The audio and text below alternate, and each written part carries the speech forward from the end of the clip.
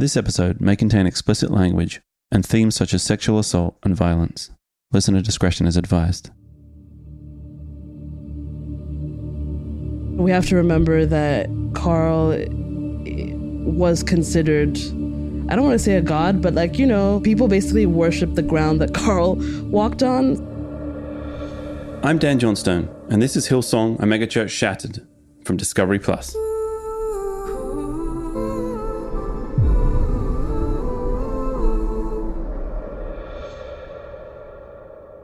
On February 16th, 2022, the trailer for Hillsong, a megachurch exposed, was released. Our team was excited, but nervous to share the first glimpse of what amounted to over a year of hard work and many emotional highs and lows. In the first 24 hours, it had over 1 million views, thousands of shares, and comments flooded YouTube and social media. We were in awe, but even then we had no idea what was coming just ahead. In the weeks leading up to and following the release of the documentary, all hell broke loose inside Hillsong. A shocking series of events and disclosures hit front-page news, and the pillars that once held Hillsong to extraordinary heights began crashing down. The documentary came out, and around the same time, a lot of things happened within Hillsong. The day before the documentary came out, correct? It was publicly announced that Brian was, no longer the official leader of Hillsong. Yeah, March 23rd, Brian Houston resigns. I would say that he had no choice but to resign. Absolutely. And then the documentary comes out on March 24th. Yeah, how did you feel about that? I have never been part of something that even has the impression of causing real-time change. Ultimately, I hoped it was for the good. I think one of the important things to mention is that Hillsong knew when the documentary was coming out. Really? They knew the date of release. As part of making a documentary about this and part of talking about Brian, talking about Hillsong, talking about Carl, I personally sent letters, emails, phone calls, and Instagram DMs to all of them to say, hey, we're making this, would love for you to speak on it, to speak to us, would love to interview you. And they all refused. Either they said nothing or they refused. And so, yeah, trailer comes out February 16th.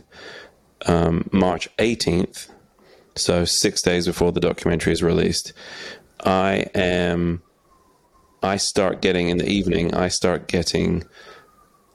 lot of text messages from some confidential sources saying there's an emergency meeting at Hillsong.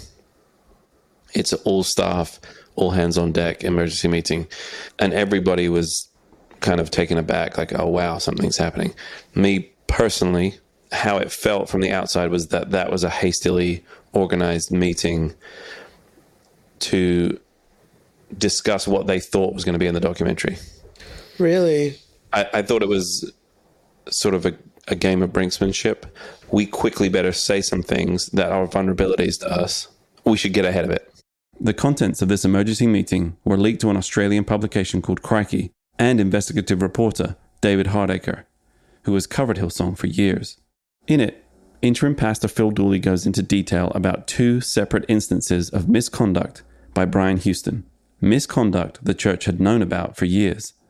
Misconduct I have to speculate Hillsong worried might be covered in our doc. Otherwise, why would they come clean now? The timing just felt odd.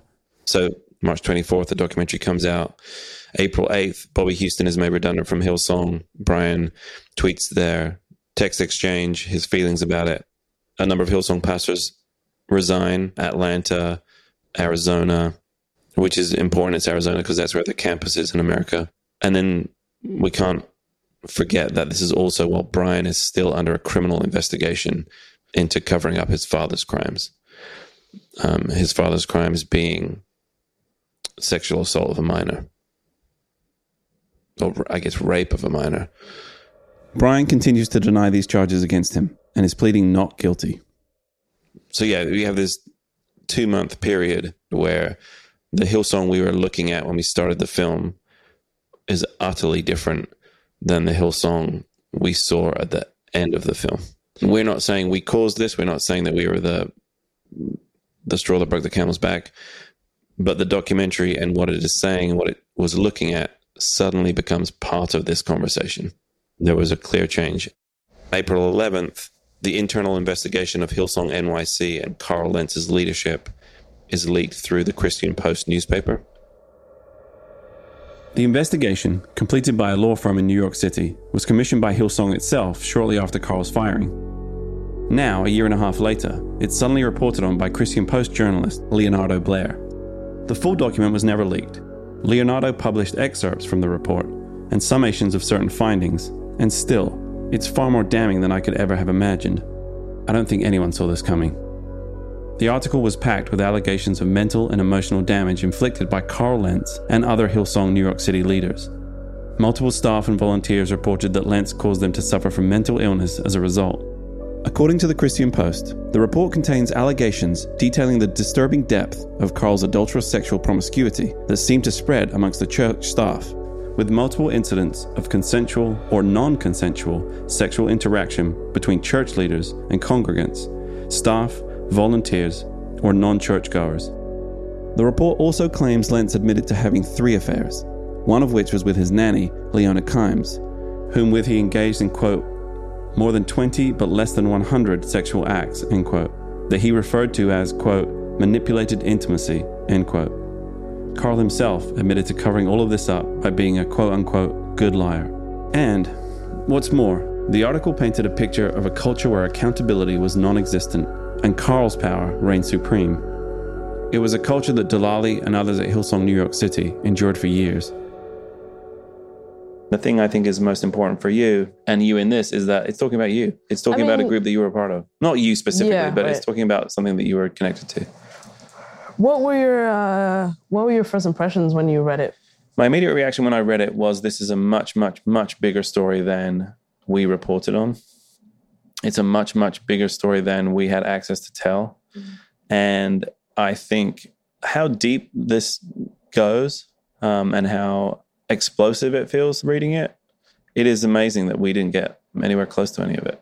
When it came out and I read it, my initial thought was, obviously nobody should come out of an experience, let alone a religious organization with mental trauma, right? Right. But any kind of trauma. And those same leaders weren't always the greatest people.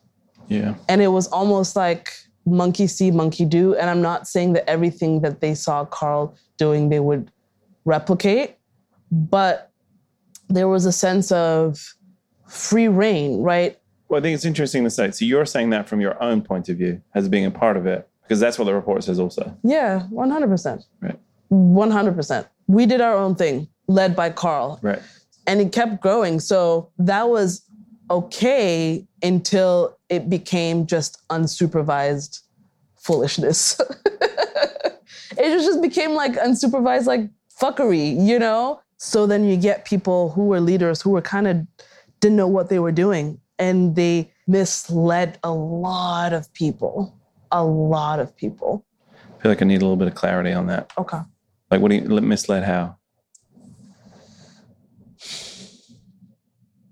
With great power comes great responsibility. When you call yourself a pastor, just that word just comes with a lot of responsibility that I think most pastors could not handle. When you're led by example and you see that the example is just like bending the rules, cool, I'm going to bend the rules, but then sometimes the rules were bent too much and it created unhealthy spaces. Right. As a pastor, your duty is to follow and teach the example set by Jesus. And yes, Jesus was a rule breaker in his day. He dined with sinners, touched lepers, and flipped tables in a temple. But each rule Jesus broke, he did so in service of another. With Carl, it seems like each rule was broken in service of himself, and fame and power. According to the report, that was the example he set for those under him to follow. An example that, according to Delali, many did. What do you think would happen if Carl made a comeback like this weekend? He sent out a message that he was going to speak. I think a lot of people would have a lot of questions. I think a lot of people will feel frustrated. I think if he kind of announced like, hey, I'm going to be in New York. I'm going to be doing a Q&A. The lines will be around the block for sure. If he just kind of came out of hiatus and be like, oh, I'm back, being a pastor, and let me tell you about Jesus, people will be like, yeah, no, read the room. In this report, there are a number of things that are alarming, I think. But there's one, I think, that gets brought up. The one phrase that sort of jumped out and I think I stick on is manipulated intimacy, which feels like a very dense term. I'm not sure how to unpack it without taking a hard turn one way or the other. But I'll just read it in the context of how it is used. According to the Christian Post, the report claims that Lentz admitted to subliminally encouraging a relationship with the married Kimes, with whom he engaged in at least 20 but less than 100 sex acts, which he described as manipulated intimacy. To clarify, the married Kimes the report refers to is Leona Kimes, who at the time was Carl and Laura Lentz's full-time nanny, who was also employed through Hillsong Church. Before this report was even leaked, Leona had come forward with her story in a post on Medium, where she claimed Carl's advances were unwanted. In it, she wrote, I was physically violated by his unwanted and repeated sexual touching of my intimate areas. I froze. Every time I froze. This is a direct quote from the report. There are certain things in Carl's life that would make him feel a dangerous or pleasurable feeling. He called it manipulated intimacy. Wow. Yeah, I mean, how do you, knowing him, how do you interpret that? The thing is, it makes sense because Carl was only surrounded by yes people throughout the years.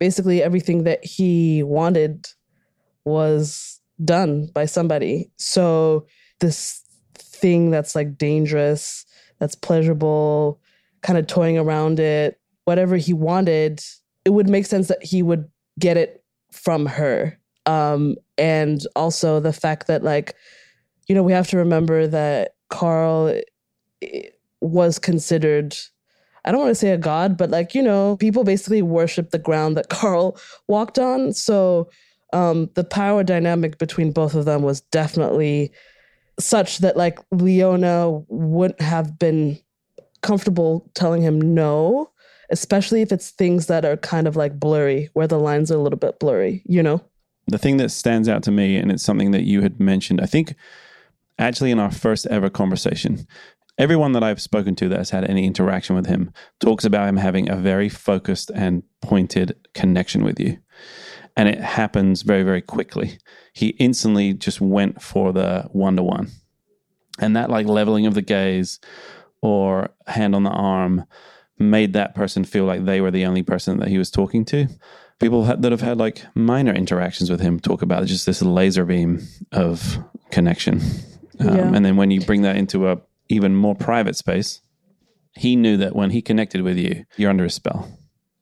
And so as I interpret that, when the terms dangerous and pleasurable are used, it makes me feel it is something that he is aware that he can do and is doing it. That's how I read it. Everything that people say that he could do, he knew that he could do. I agree with you. And I think that was definitely used to his advantage to get what he wanted. Whether it was, a video done for me or a sermon from somebody else last minute or a bagel brought to him or manipulated intimacy, that power was definitely built on connection with people. And then he used it to his advantage. He had the controls because he had the power controls. He had the you're working for me controls, and we're doing all of this stuff for God. And then the intimacy was able to be manipulated in that space. So many interpretations and so much meaning can be packed into just two simple words that are anything but simple. But what's very clear from the report is that Carl and Hillsong New York City cross many lines. Lines that are drawn in secular society, let alone a church. But while the report isolates Carl and the leadership of Hillsong NYC, I'm curious about how it reflects back on Hillsong itself.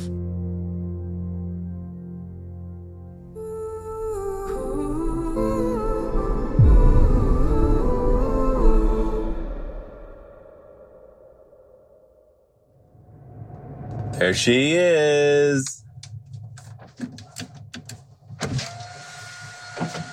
Hello. So I've decided to meet up with Loxy Gant, who appeared in the documentary to help us dissect the Royal Commission documents on Frank Houston and Hillsong's subsequent response. Loxy is a counselor and an expert on institutional abuse and how it's perpetuated. Loxy, why don't you tell me how everything's been since we last saw you on the dock? It's been a year. The doc coming out, my business shifted into a lot of people deprogramming from big religious organizations, mega churches, or work groups. And so it was really interesting how much of overlap I really saw after, the deep dive into Hillsong and how much it applied to all my other work. I know we've talked about this a lot, but I've never actually asked, can you tell me what deprogramming means? Yeah, deprogramming is the opposite of programming. It's the process of recalibrating reality versus whatever has been told to you by the people trying to control you. It's interesting to think about how you can have positive reinforcement within a negative environment. Yeah. And I think that is a lot of what I've noticed from talking to people from Hillsong and talking from people from other institutions similar to, in that the ultimate belief is good, but the way in which the institution achieves that good is sometimes through sort of negative means or means that make you feel sort of subservient to something else. Yeah. And that's really a big part of the deprogramming too, is separating positive from the negative and realizing that those two things can coexist and not all of the entire experience was bad. I certainly appreciate all the work that you do. I appreciate the work that you've done for me to focus it back onto Hillsong. So this report comes out from a legal firm, and we tried as hard as we could to try and get the actual source. We've confirmed the source. We've asked the people who publish excerpts from it. But I think just from your work and your background, what is it? Why would an institution like Hillsong even do a report like this? Well, it actually is really common for organizations to hire a law firm to do an quote unquote independent investigation. So technically the organization is the client.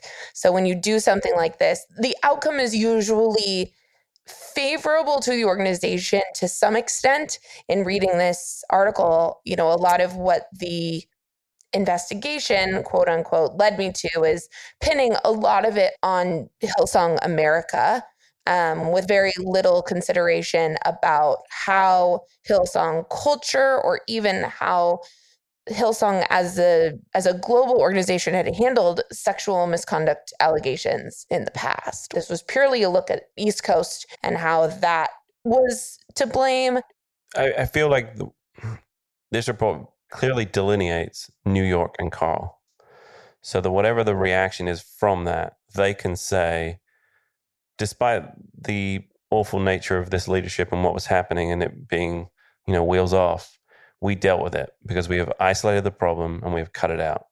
I read it as the institution wanting to distance themselves from the scandal and show that they were in the dark and they had no idea and that they're going to take what they learned and apply it. However, I have very little reason to believe that that in earnest, that's what they want. Yeah. All right, well, let's move on to the part that is the most sensitive because of its subject matter. And I would like to state, first of all, these are sensitive, personal, and difficult matters to deal with, and discussing them is there's a lot of trepidation in dealing with these kind of things, but it is to do with sex and sexual abuse and sexual misconduct. I'll read from the Christian Post. When interviewed in December 2020 about his sexual misconduct, which allegedly included massages, 3 affairs, and exposing himself to his housekeeper, investigators said Lentz appeared to be generally forthcoming and candid about most of it. Last year, Leona Kimes, who served as a nanny for Lentz and his wife for 7 years and currently leads Hillsong Boston with her husband, Josh Kimes, accused Lentz of, quote, repeated sexual touching, end quote, in a post on Medium, Lentz, who describes Leona Kimes as someone who, quote, got her identity from the Lentz family, end quote, admits to subliminally encouraging a relationship with a married Kimes with whom he engaged in at least 20 but less than 100 sex acts. The report goes on to describe Carl's wife, Laura, catching them in the act one night after Leona had tried marijuana for the first time. Laura stood and watched while Carl rubbed Leona's legs and they touched hands. According to the report, Laura reacted by punching Leona in the face multiple times. Then Carl and Leona allegedly gaslit Laura into doubting her own eyes. Laura Lentz said at that point she wanted Kimes out of their lives, but her husband convinced her to keep Kimes on because it was better to keep your friends close, but keep your enemies closer. Kimes also wanted to get out of the situation, but Lentz allegedly told her, "You think you could get another job? You don't even have a college degree." Yeah, I mean, in these quotes, there is sexual misconduct. There's physical assault, punching her in the face. Drug use. Gaslighting. Yeah. I think the statement of keep your friends close and your enemies closer is somehow Carl saying that Leona's the enemy of their marriage instead of Carl being the enemy of their marriage. And I hate that he said that she got her identity from the Lentz family. You know, that's very much saying in a way that she owed them this. Well, and then, you know, there's this question of how much control did she really have to say no? She was employed and part of her wages and employment was based on her being willing to comply with Carl. So you had to comply by his wishes and his demands. Or was it just feeling a pure sense of false idol worship for a guy that she was told is, you know, the next big thing and that he needed to be protected at all costs? Yeah, I think to tie this back to our documentary is the line that he's crossing is his consistent preaching of purity culture. We have heard in the documentary the impact of that preaching of purity culture on people that were under his direction. Yeah. One of the reasons I want to speak to Carl is because I want to say to him, how do you reconcile those two lives? Not with yourself, but with the people that you are preaching to. How do you speak to the people that you brought down judgment, guidance, and prescriptive behavior on? Because they're the people that are hurting the most. That she was reporting this. She was sounding an alarm.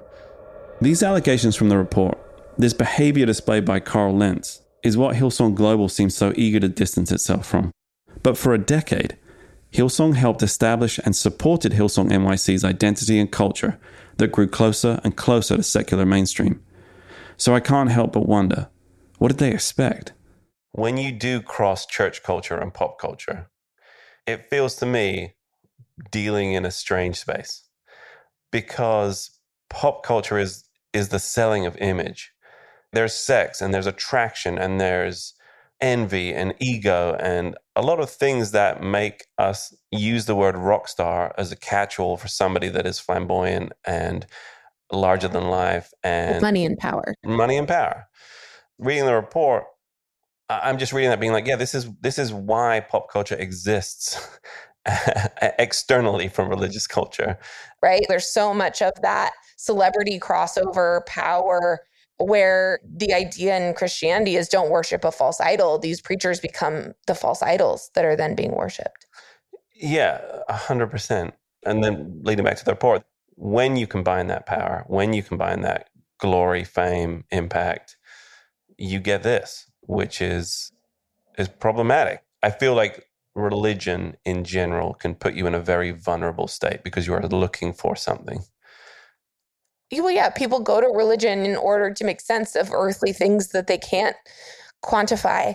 And then evangelicalism has always been on that precipice of what people want at that moment in time. And that's how they've been able to stay.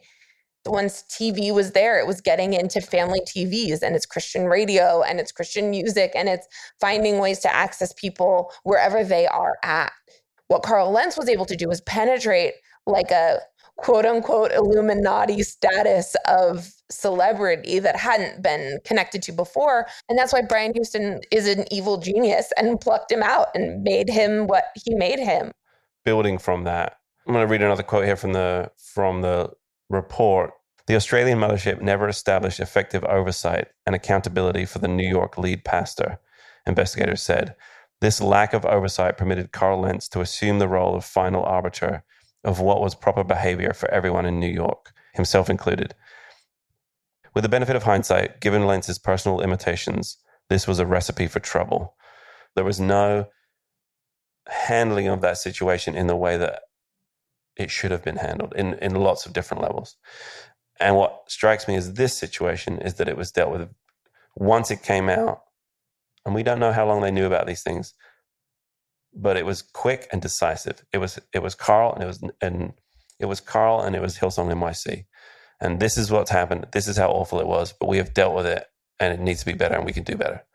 That's what I take mainly from the report, is that they acted quick and swiftly and othered it very, very quickly. Correct. Where there's in other situations that we discussed in the documentary, they didn't do that.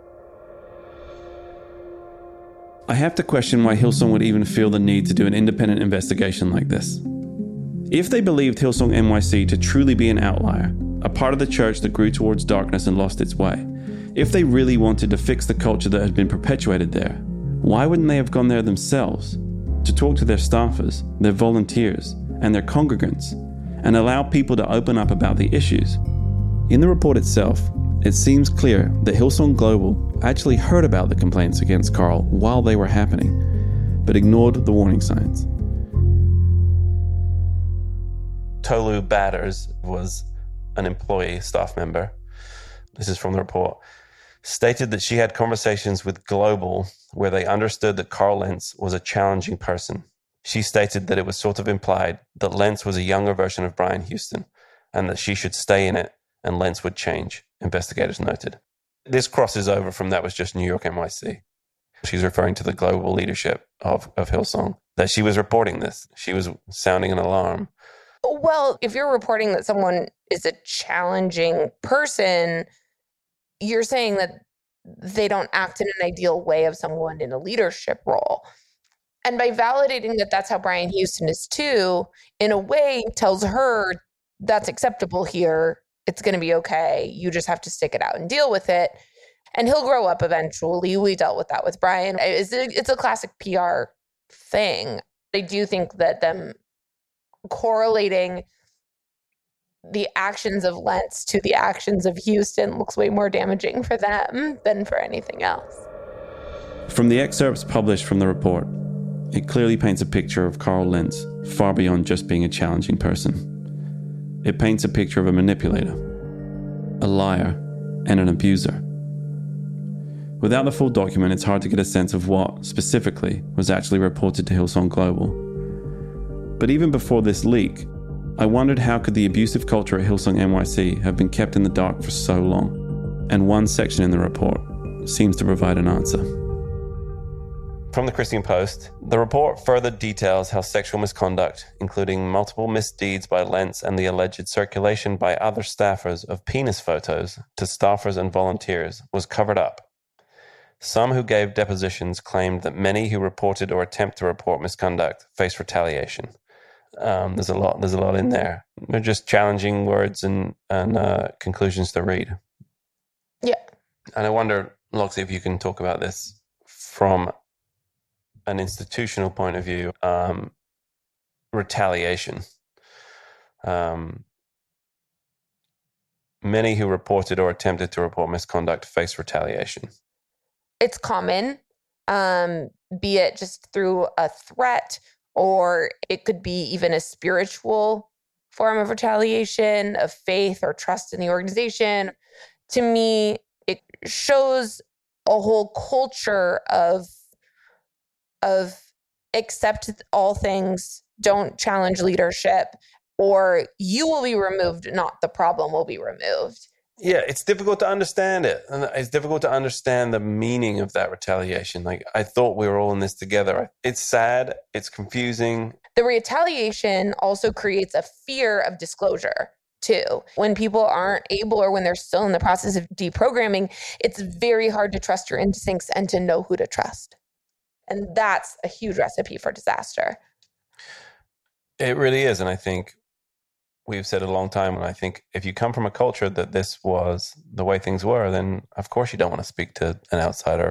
Once you've been harmed by an institution, it becomes very difficult to trust any institution at all with your secrets or your power.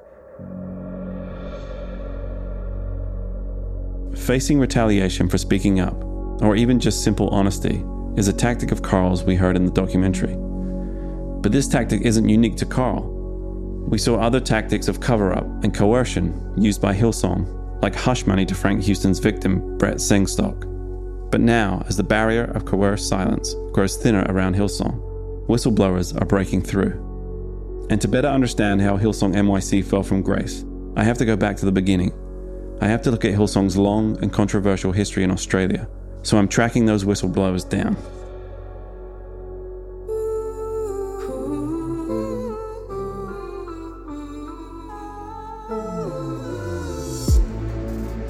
It was referred to as a Christian-based rehab. It's not. It's a Hillsong indoctrination camp with a mild interest in rehabilitation.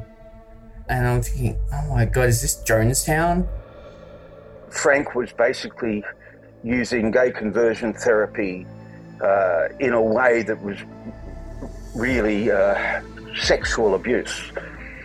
The concept of the kingdom, the church building a kingdom, I was prepared to do things that were against my conscience.